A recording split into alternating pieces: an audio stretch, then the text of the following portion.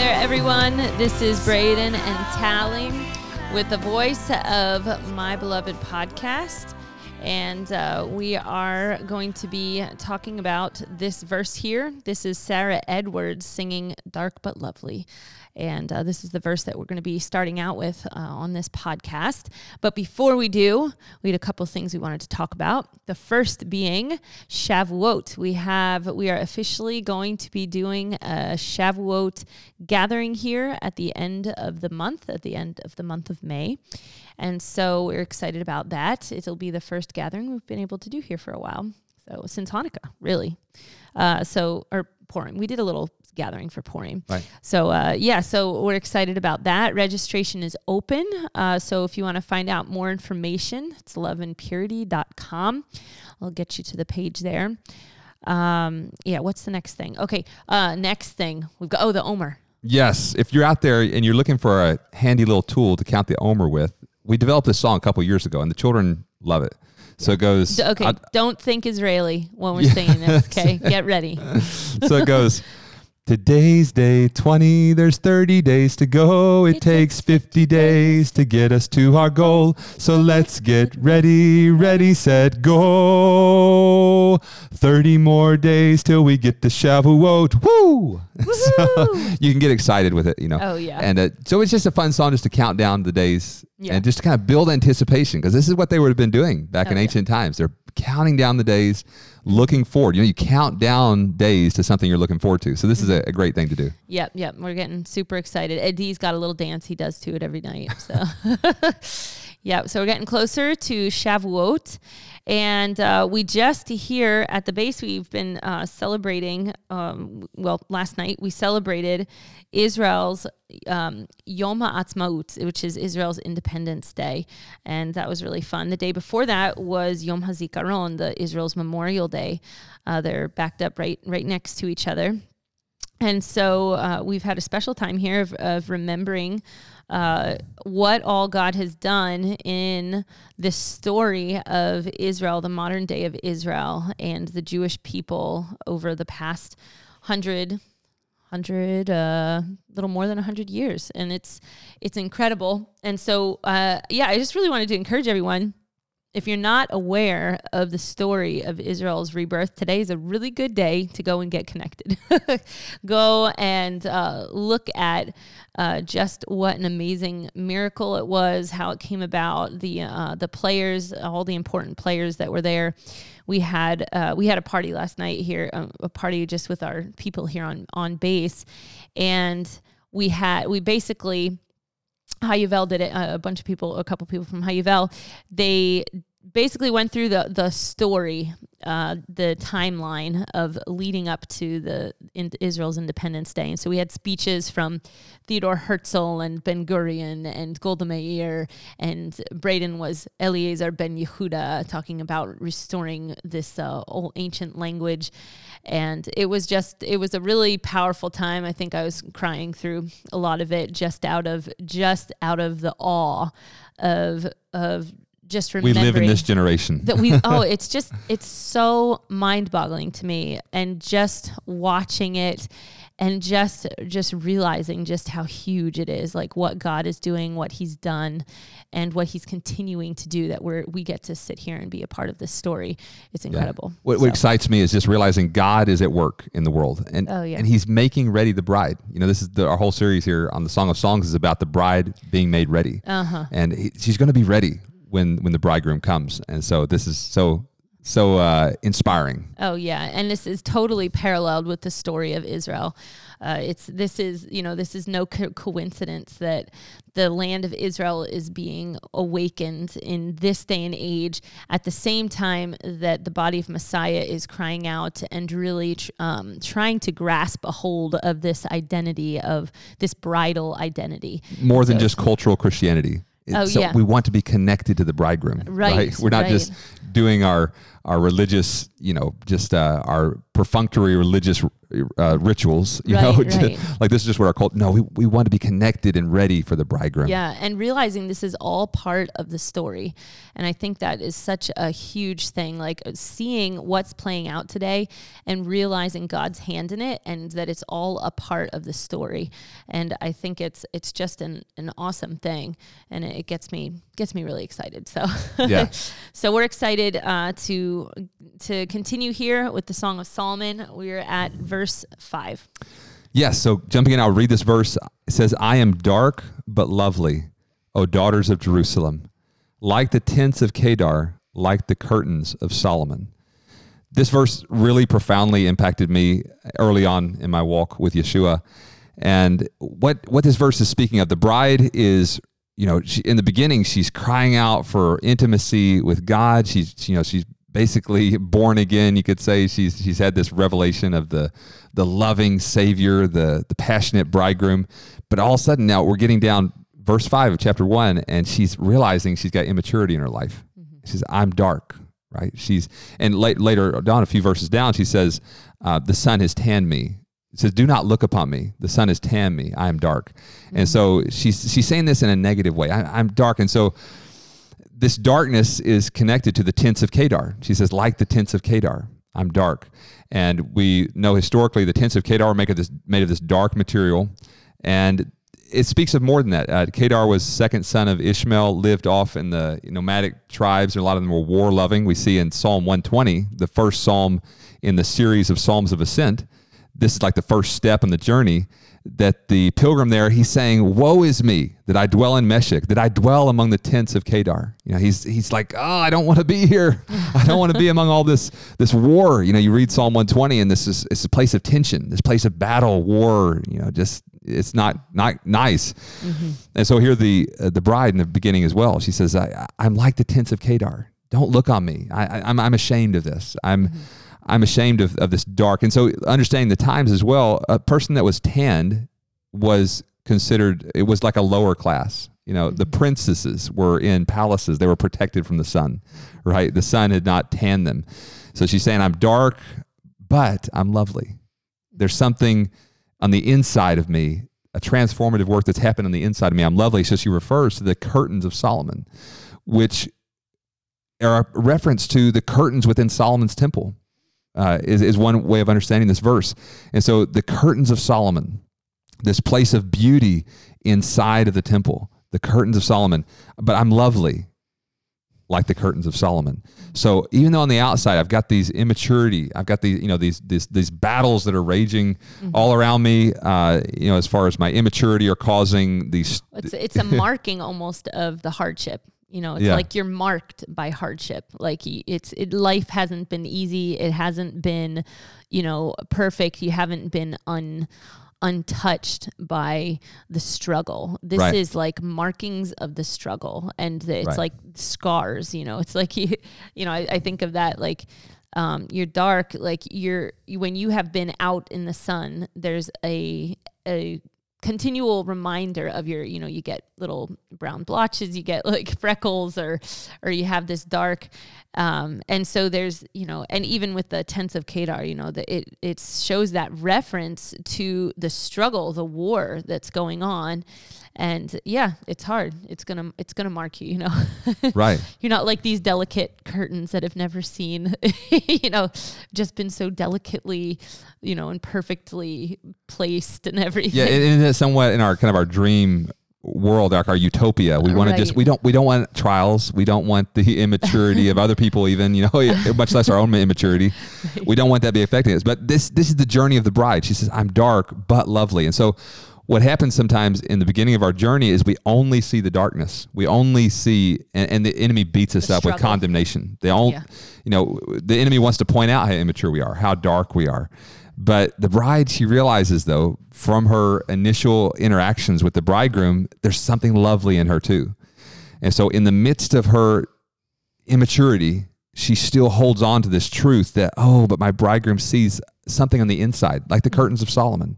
Mm-hmm. He sees this redemptive work that has begun on the inside. So as we go through this journey with the bride, it's her basically maturing from the inside out, right? She's growing. This transformative work that has begun in her heart is going to then become something that's part of her whole life, and she's going to overcome the shame.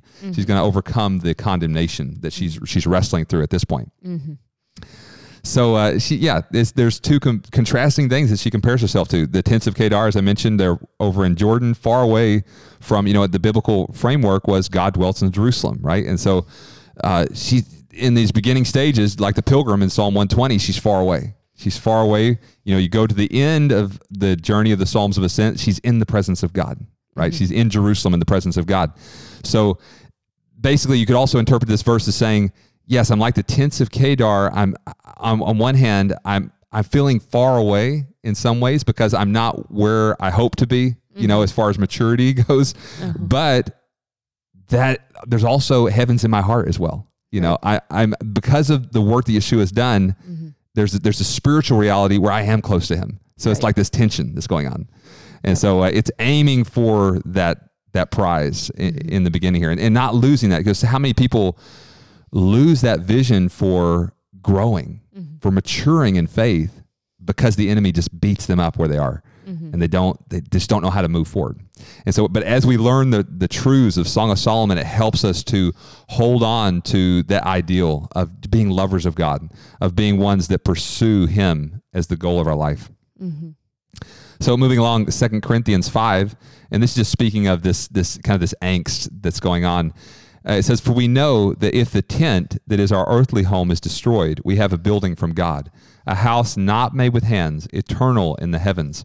For in this tent we groan. There's this groaning. Oh, we're longing for that perfection. We're longing for that purity.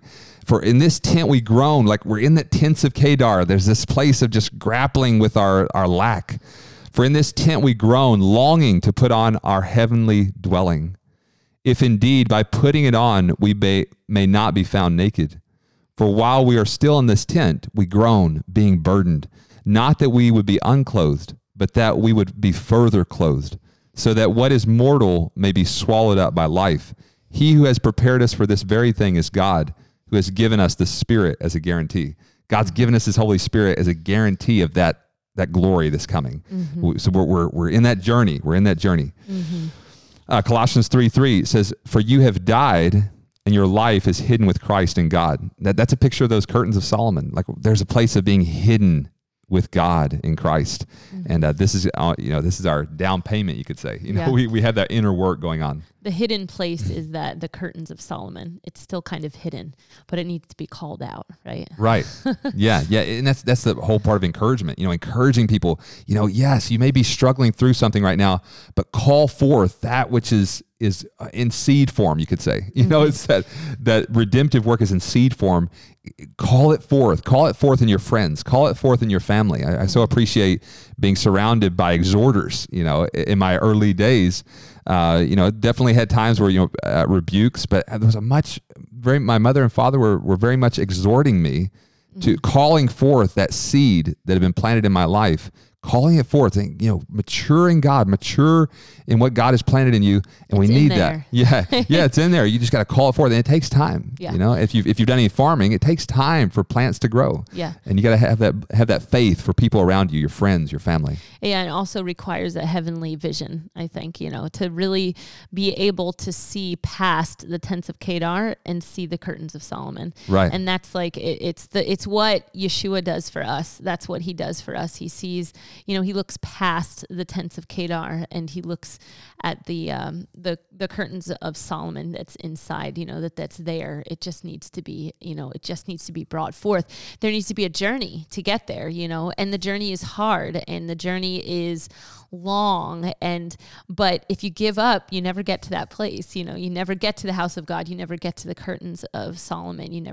If you give up on it. And so that's what's so important is holding on to that heavenly peace, that this is really who I am. At the end of this is who I am. This is who I'm going to be. Right. Not being defined by sin, but being defined by who God says we are. Yeah. And I think sometimes this revelation can be abused. People use something like this to say, well, make excuse for immaturity, make an excuse for sin. I don't see it that way. I see it, the best way I could explain it, it would be a child, like let's say our 2-year-old. We have a 2-year-old, Eddie is his name. And he makes mistakes, right? He's he could be parallel to someone, maybe you say newly born again. He's not been born for that long. He's young. He's learning a lot. He's learning how to walk. He's learning how to talk. He makes mistakes. Now he gets disciplined at times, just like God disciplines us. He loves us. We dearly love our little boy.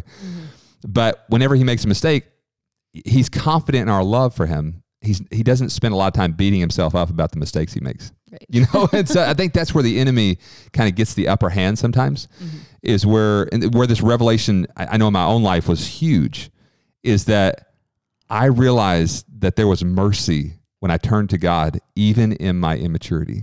It wasn't that I was, willfully wanting to be immature. It's just a part of the process. Yeah. You have to extend that grace to yourself to realize you're not fully mature. We're on this journey to maturity, and realizing that God's mercy, we turn to him in our brokenness, in our need, and then he meets us and gives us the grace to overcome. Yeah. It's not an excuse for sin, but it helps us to keep moving forward, even when we feel like maybe in our own selves that, how could God even want me to move forward? Right. But he sees something lovely. Yeah. Well, it's, like looking at the Psalms of Ascent journey, it would be so sad for someone to say, I'm here in the tents of Kedar and this is just who I am. This is just, and then you don't make the journey. You never get to the end, and, if, for those of you who have listened to the Psalms of Ascent, it was full of ups and downs. Right. I mean, that's what the whole journey was. It was full of victories and struggles and continuing to press on. But that's the important thing, is pressing on, never saying, this is who I am. I'm just dark. I live within the, in Meshech with the tents of in Kedar. It's never settling and saying that, but continuing in the journey. And I think that's the important part. But I think that's something that we as believers are tasked with, is to see that that end goal as we look at our brothers and sisters, and calling people up to that higher place, like calling them out, seeing it, and being able to lovingly call them out and into that place, which I've loved. The Psalms 31, the first part says, who can find a virtuous wife, a virtuous woman? And I love, we heard a teaching once that was just saying, this whole thing of like, who can find her? It's almost like a task. Like, can you see her? She's right there, and I think that's what our task is as believers, to say, find it. Find it in your brothers and sisters. Find that virtuous wife. Find the bride, that the curtains of Solomon. Just try to find that in them. And as you find that, you'll be able to love them and call it out better. Whereas if all you see is the tents of Kedar, you're going to keep them in the tents of Kedar. That's the only thing you're good for. But if you see the curtains of Solomon, if you can see that glimpse of what is to come at the end of the journey, you can call it out and you can call them forth to continue the journey. Yeah, it just gives hope overall. Otherwise, we're just in the mire. It's like, we just got to make it through this life, Right. But no, there's something God wants us to press on for. So, question: why is she lovely? How can she say, "I am lovely"? And I just want to read this passage here, 2 Corinthians 5:17.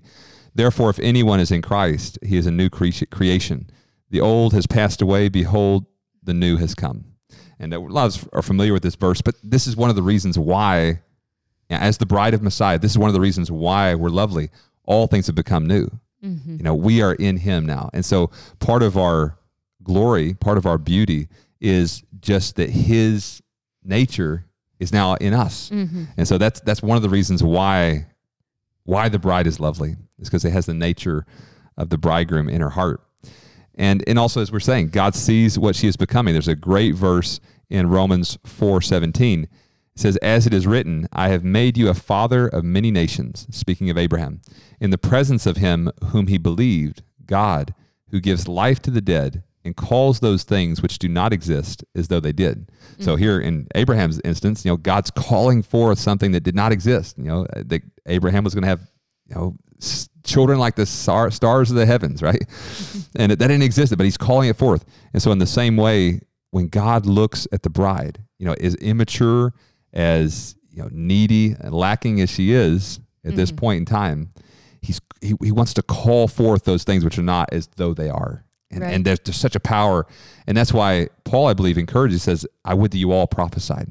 When we prophesy, when we speak forth God's word, God's encouragement to one another, we're calling forth those things which are not as though they were, and just really sowing into that the bride will be made ready. Mm-hmm. Yeah. Yeah. I even just think of, Abraham with this, like, we have to understand the promises that are spoken over us by Yeshua, that we would be like him, that we would be one with him. This is what we're called to. And just like Abraham, he had to keep holding on to the fact that God had promises for him, or else he wouldn't have continued the journey. He would have given up on the journey, but he held on to the promises even when he couldn't see them. And that's what helped him to go each step of the journey. Each trial, each thing that he was faced with, he kept on going forward.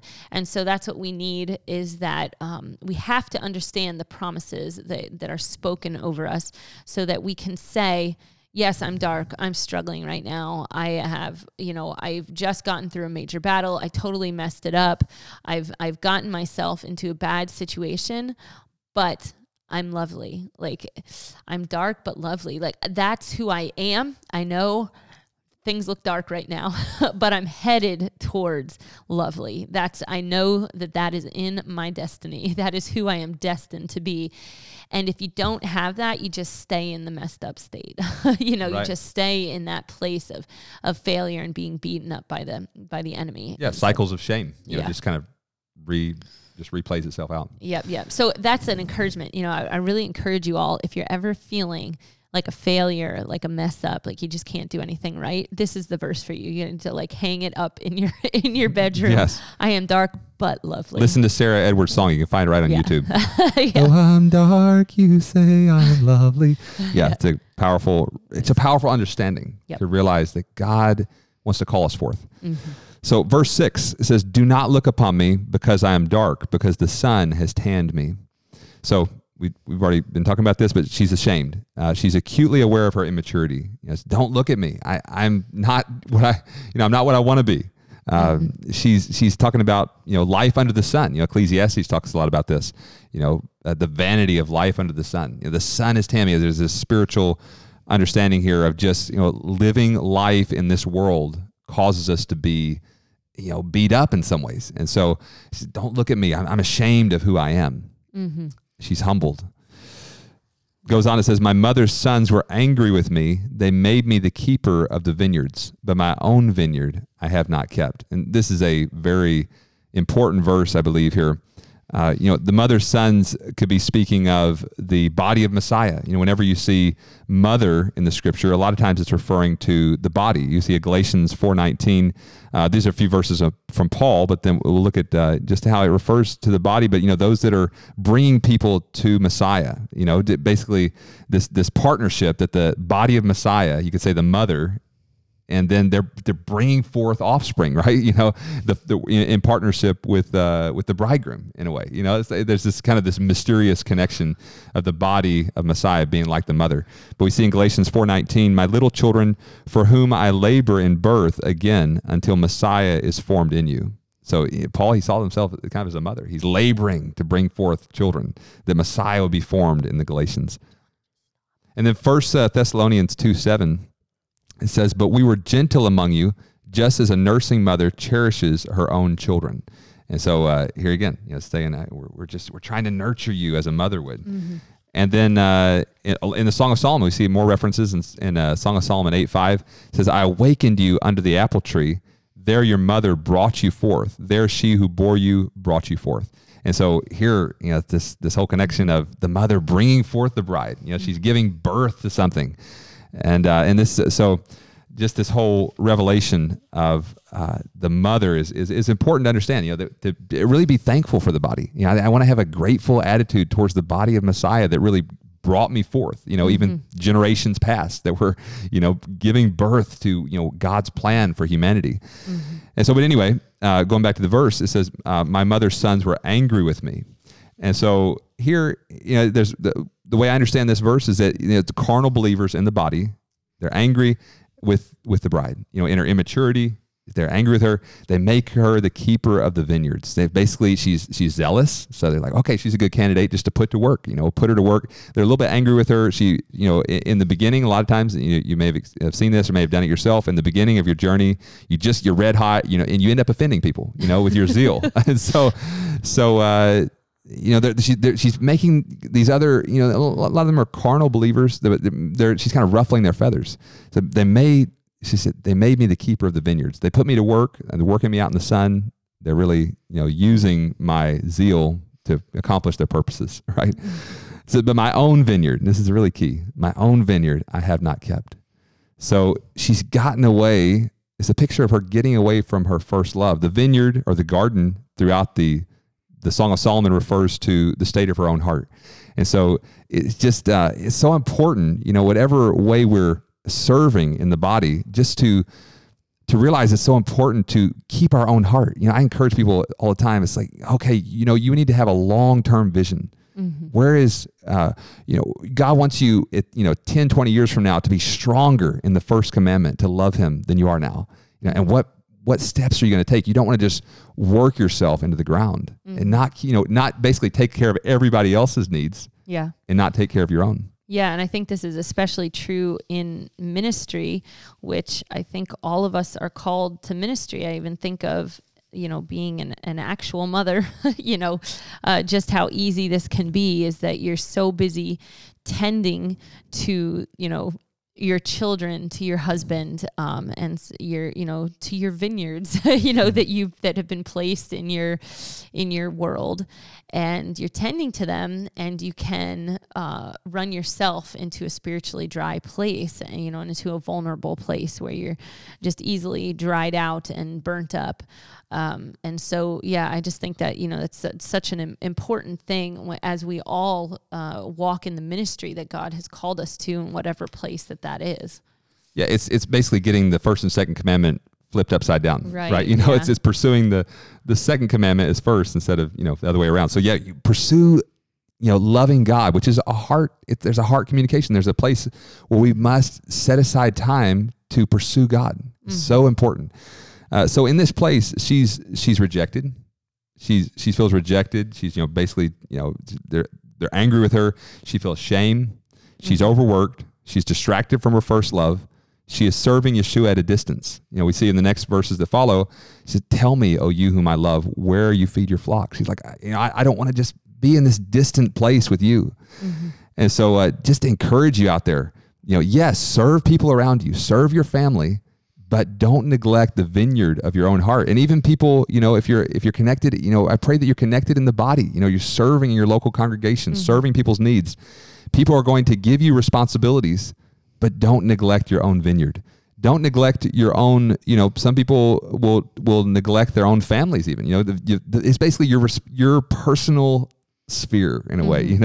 There's a lot of different levels you could interpret this, but yeah, don't be ministering to everyone else and not your own children. Yeah. Yeah. And I also, I just think of how many times you can listen to that voice of the enemy that's saying, you're not being treated well, and it's this place of being easily offended.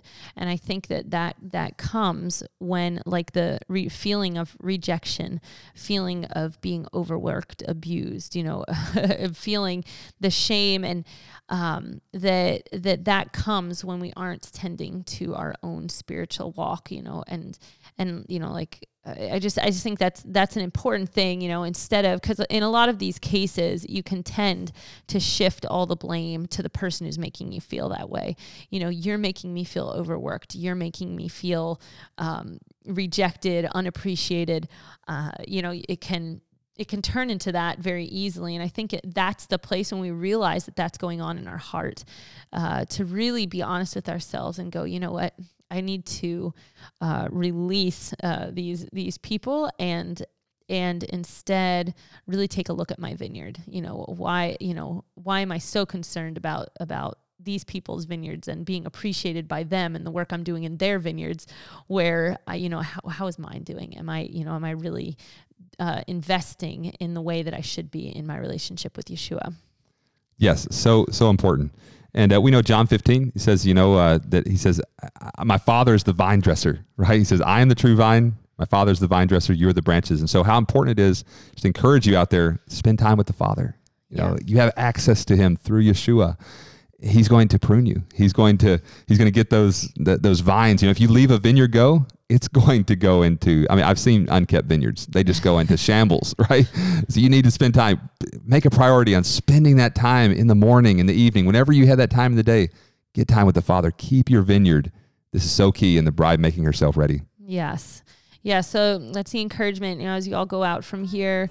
If you're feeling beat up, if you're feeling dark, whether that's, something you've taken on yourself, that you're beating yourself up, or you feel beat up by other people, just be encouraged to have a heavenly perspective and really see God and his heart for you. So this is Braden and Tally reminding you to listen to the voice of your beloved bridegroom. He's coming quickly. Somehow my weak love, it has stolen